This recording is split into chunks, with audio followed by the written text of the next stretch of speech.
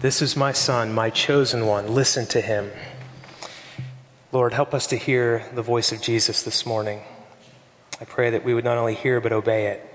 I pray for your help as I preach, and for each one of us, Lord, that you would help us to be people of your cross. I ask this in his name. Amen. You may be seated. Well, this is a Sunday. We're going to look at the cross a little bit today, and I'm going to have some images on the screen, just kind of flipping through different types of crosses. And I think even if you look around this room, I mean, it'd be a fun little game to see how many crosses you can find.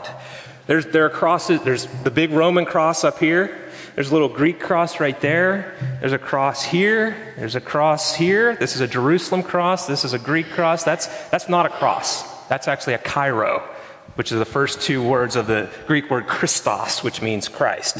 There's a cross in the window. There's a cross in the window there. There's a cross on the Paschal candle back there. You could keep going. The number of crosses is impressive. And the different variety of crosses also. Our cross that the logo for our church has is known as the crosslet cross. And it is called that because crosslets are four little crosses that are Roman crosses that all meet together in the middle to form a bigger cross. And it's symbolic of the mission, north, south, east, and west. The mission of taking the gospel out to the ends of the earth. What's interesting about the cross is it is the most recognized and the most powerful symbol ever of all time around the world. There will never be another symbol that will surpass it. Forever. The cross is that powerful, that strong. At certain times, it's offensive. There have been periods where people thought of it more as a torture device. You know, it's nice to have a cross on my stole, but if I had a picture of a hangman's noose right here, that would be offensive to us, right? But the cross was a torture device. And because Christ glorified it, the Son of Man glorified it, it doesn't carry that same morbidity, but rather it's a symbol of life, of resurrection, of life through death. I find it interesting that you've got crosses that are dainty, little gold crosses that can be worn as jewelry. You've got tough West Coast chopper crosses that can be tattooed on a shoulder and look as mean and nasty as possible. I know of two people at least, and I'll bet there are many more who have crosses tattooed on their bodies. I saw one this morning in this room. I won't single that person out, but the cross is a powerful symbol. And today I want to think about making friends with the cross. What does it mean to make friends with the cross? We're in this series called Coming Alive, and ironically, in a series about coming alive, today's focus is the cross. But that's one of the ironies of the scripture, is that death and life are related, and that Christ conquered death on a cross and rose to new life. So there's an irony there. And I want to give you a game to play today, kind of like we just briefly did looking around here. You know, when you're on the road and you're going on a long road trip, you start looking for words that begin with the letter A and then B and then C, and kind of a game you play to occupy the time. I want you to play a game of counting the crosses today that you see in your travels, wherever. But the rules are simple. You can't count a cross more than once. So once you see the cross in that window, okay, cross one. And I'm adding a secret rule to this game that my family doesn't know about because they're not in this service. And that rule is I get 2 points if I can annoy my daughters with this game. And I'll know that I've annoyed them when they go, "Dad, stop it." And it's just like, "Dad, stop it." When that happens, I get 2 points for that cross. So we're going to see how many crosses we see today. But not just to count crosses. As you see them, I want you to ask the question, am I living as a friend of the cross or an enemy of it? Okay, am I living as a friend of the cross or an enemy of the cross? And I take that term enemy of the cross from the Apostle Paul. If you want to turn in the Bible, go to Philippians chapter 3. That's the preaching text today. I'm going to focus on the epistle. And Paul refers to those who are enemies of the cross. And I'm looking at that and thinking, well, what would be the opposite? It would be friends of the cross. So Philippians 3 is the passage today. It's the end of chapter 3 and going into chapter 4. This is the Apostle Paul writing while he is in prison in Rome awaiting execution. It's only 4 chapters long. Philippians has 4 chapters, and it is full of joy, and it also has encouragement and exhortation. In Philippians, Paul is writing to a church that he helped found. In the book of Acts, I think it's chapter 16 or thereabouts, he went into the city of Philippi and went out to a place of prayer, and he found a woman named Lydia who sold, appropriately, purple cloth. And she was a merchant and prominent in that city, and she was a believer in God. And God opened her heart to respond to the word that Paul and the others were proclaiming, and a church was founded in Philippi. Philippi is a port city. If you've watched the news and you've seen the people fleeing from Turkey to try to get to Macedonia, those waters are the waters that people would have plied to bring their goods through the city of Philippi. Philippi's right up in the top of that waterway. It's also on something known as the Egnatian Way, which was a huge trade route. It was a Roman colony, which meant that even if you weren't living in Rome, if you were in Philippi, you were considered a Roman citizen. Sort of like if you're in the military and you're born in Japan on the base, you are an American citizen. So citizenship was important to them. And this was a really prominent city. It was rich, and they struggled at times as well. The Apostle Paul, in this passage, in verse 18 says, "For many of whom I have often told you, and now even tell you with tears, walk as enemies of the cross of Christ." Why is it that the apostle would have tears as he's writing this? He has tears because there are people who are enemies of the cross, and it does two things. One, it's terrible for those individuals, and two, it kills their witness. I believe he's speaking of people who've come through that church and have been around and have heard of the cross and have chosen to not be a friend of the cross, but be an enemy of the cross. And he goes into a list of things that describe those who are enemies of the cross. The first is, he says, their end is destruction. The Bible is not afraid to talk about hell, to talk about judgment, to talk about destruction. And it frightens us, and we skip past those passages often. We don't like it when we read through the Gospels and Jesus talks about judgment or destruction. We don't like it when the apostle says things like this, but he's clear. And the truth is that without the cross, there is no salvation. So each one of us will have an opportunity to stand before the Lord, and he is holy. And what are you going to say when you stand before him? I'm going to point to the cross, and I'm going to say the penalty was paid. Jesus did it for me, and I received that gift. That's the only way that you can avoid their end. But those who are enemies of the cross can't say that. They won't claim the cross. Paul goes on and he says, their God is their belly. You know, in a season of fasting, in a season of Lent, it's appropriate to think about that. The word for belly there could also mean appetite in general. So I take it a little bit broader than just food, but just any physical appetite. To worship the appetite and the thing that can satisfy or temporarily appease that appetite is a form of idolatry. And he says their God is their belly. That's what they're interested in. They live only for pleasure. And they glory in their shame, he says. Last week, we looked at that little verse from Romans chapter 1, where it talks about people know the law of God, and they break it willingly and encourage others to do the same. And they revel in this, that their glory is in their shame. What should shame them doesn't. And I wonder in our culture how it is that we've become so, I guess, put off by temperance and moderation and people who have self-control. And we praise those who just cast off restraint. My kids went through a season of watching Little House on the Prairie. And those people were very modest, very humble people. They had a lot of self-control and discipline.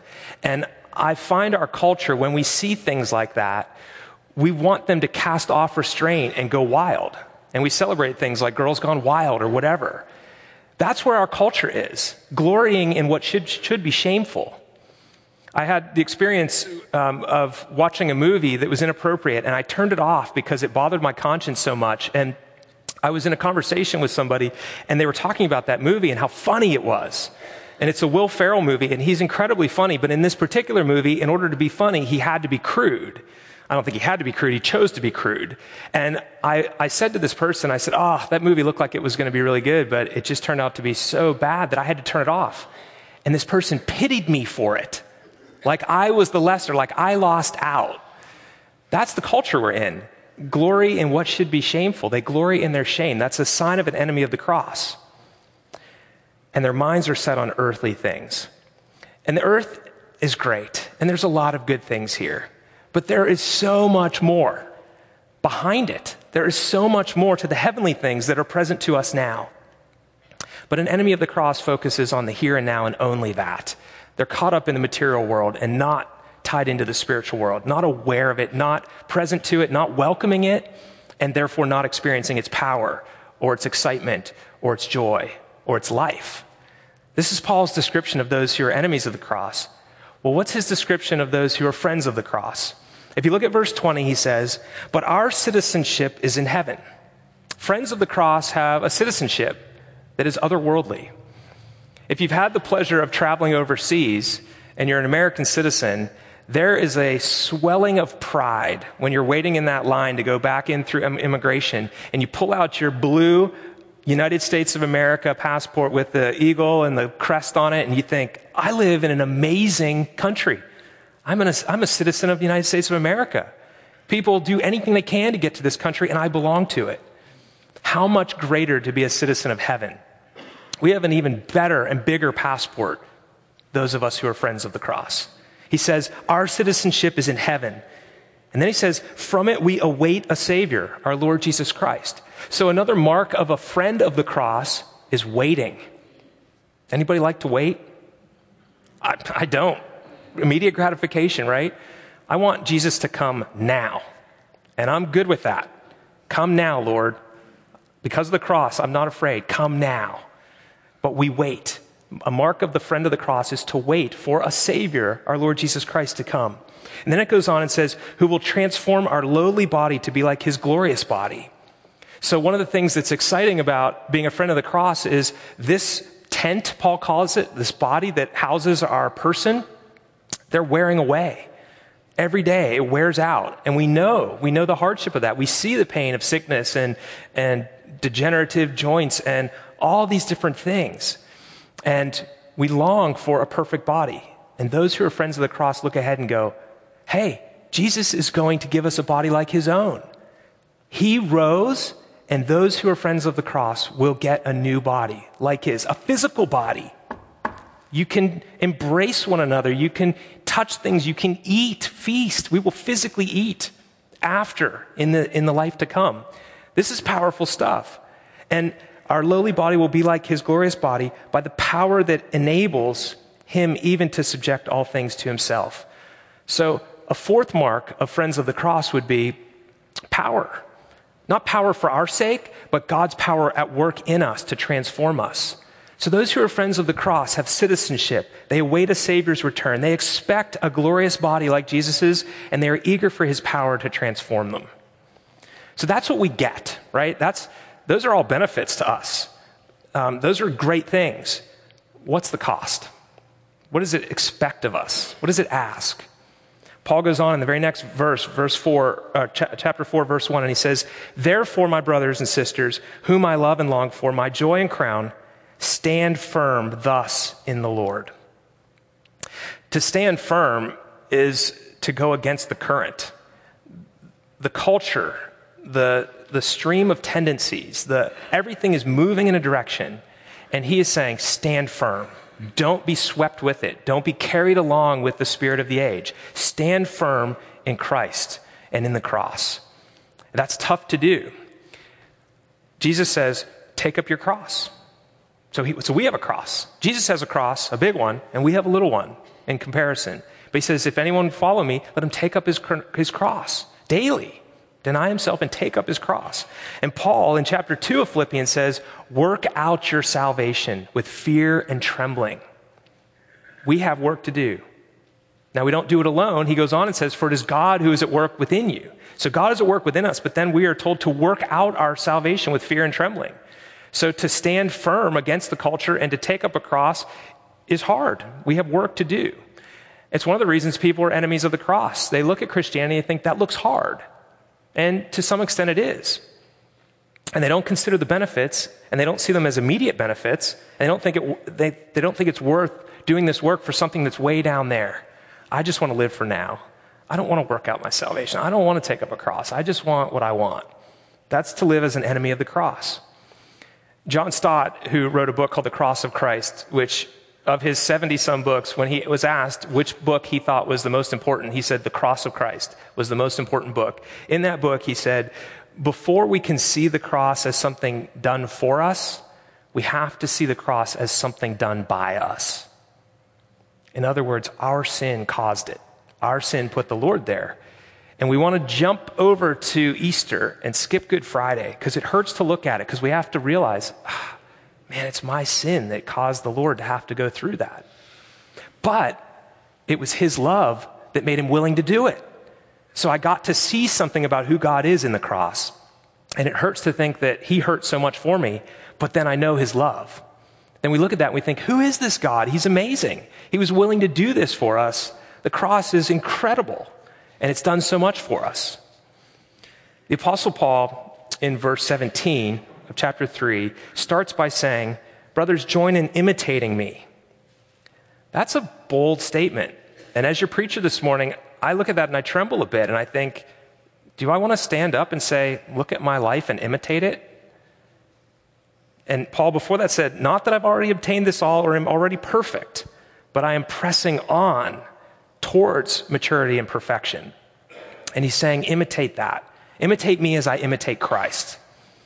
And if I was to take the book of Philippians, this letter, 4 chapters, and think what really anchors it down, there are 2 things. In chapter 2 is the Christ hymn, where it says, Christ didn't consider equality with God something to hang on to, but he emptied himself and took on the form of a servant, being humble, being born as a human.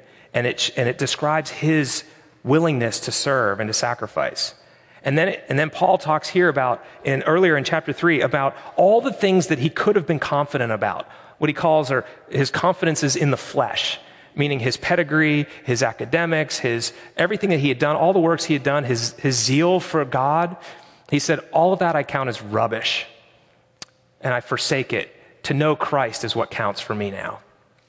And so we have Paul's example of pursuing Christ and not praising himself. And we have Jesus' example of not hanging on to his divine nature as something to cling to, but he let go of it and came to serve us. We have these 2 examples in Philippians that are so powerful. Now, something that's frightening about being a friend of the cross is that we will be imitated. There is no Christian who is not a witness. And people are looking. And people are judging us. And whether we want it or not, unless you say, I'm not a Christian, if you say that, then you're not a witness to Christ, so they'll judge you on other standards. But the minute you associate with Christians or claim to be one, you've become a witness of Jesus. And that's a frightening thought, right? Because we're hypocrites. I'm a hypocrite. I say one thing and then I can't quite live up to it. And so the humility of saying, I'm trying to get there, I'm working on this, my hope is in Christ and I'm pursuing him, that takes away that hypocrisy and it says, you don't have to be perfect, you're just in a process of becoming like Christ. You're moving in that direction. Imitate me as I imitate Paul, as he imitates Christ. The best place to start is with your family. You know, you can hide from people for a little while, but you can't hide from your family and those closest to you. And if you think, I've got to be perfect for them, you can't do that either. So what you have to do is center your life on Christ and say, I'm going to follow him, and I'm going to let everything else sort itself out. That's my witness. If I'm pursuing Christ, however imperfectly, the people around me will see that. I think that's probably the greatest thing you could hope for in life, is that at the end of your life, people said, yeah, that guy, he had his problems, but he pursued Jesus. He was a friend of the cross. To hear that would be amazing. To have that on your gravestone, friend of the cross. That's something worth living for, plus all those other benefits I already described. Every Christian is a witness and wears a cross. I thought about that this year at Ash Wednesday. You know, we put the cross on our foreheads, and in previous years I've said, wipe it off, that's for you. But this year, Dan gave the homily, but this year as I was thinking about it, I thought, there are some of us that it would be better if we wiped that cross off because we might be tempted to boast in it. But there are others of us that really would do well to wear that cross all day and let it kind of hang there as a reminder. I'm a witness for Christ. What are people seeing? They're going to see this smudge on my forehead. What does it mean? How do I explain it? I'm going to be asked about it by people that don't understand it. Last year, my mom had her cross on her forehead. She went to an early service and went with her Bible study group to Chick-fil-A. And the girl at the checkout counter said, "You got some dirt on your head." And had never heard of Ash Wednesday, didn't know what it was. But what it did was it provided an opportunity for a witness to explain. I wear this mark of the cross on my forehead because I'm a friend of the cross, because Jesus died for my sins. I'm a Christian. I'm following him. What a powerful opportunity. I think everyone who's an Anglican should have to wear a collar and go through an airport just once in their life. It's a strong witness. The thing about being a friend of the cross is that we are welcoming God's work in us. He is transforming us. Friends of the cross take up their cross because they want to see God transform them. Today, as you see crosses all over the place, and we lift it high, I want you to ask, am I walking as a friend of the cross? Am I letting God transform me? Do I want him to transform me? I hope you do, because we have a glorious future. Let's pray. Father, I thank you for the Apostle Paul, who gave so much because he knew how much you had given him. I pray, Lord, for your help in the rest of this Lenten season. I pray that you would help us to work out our salvation in your power, in your strength. Help us, Lord, with our witness. I pray that we would have the blessing of helping others come to know your goodness. I pray this in the name of Jesus. Amen.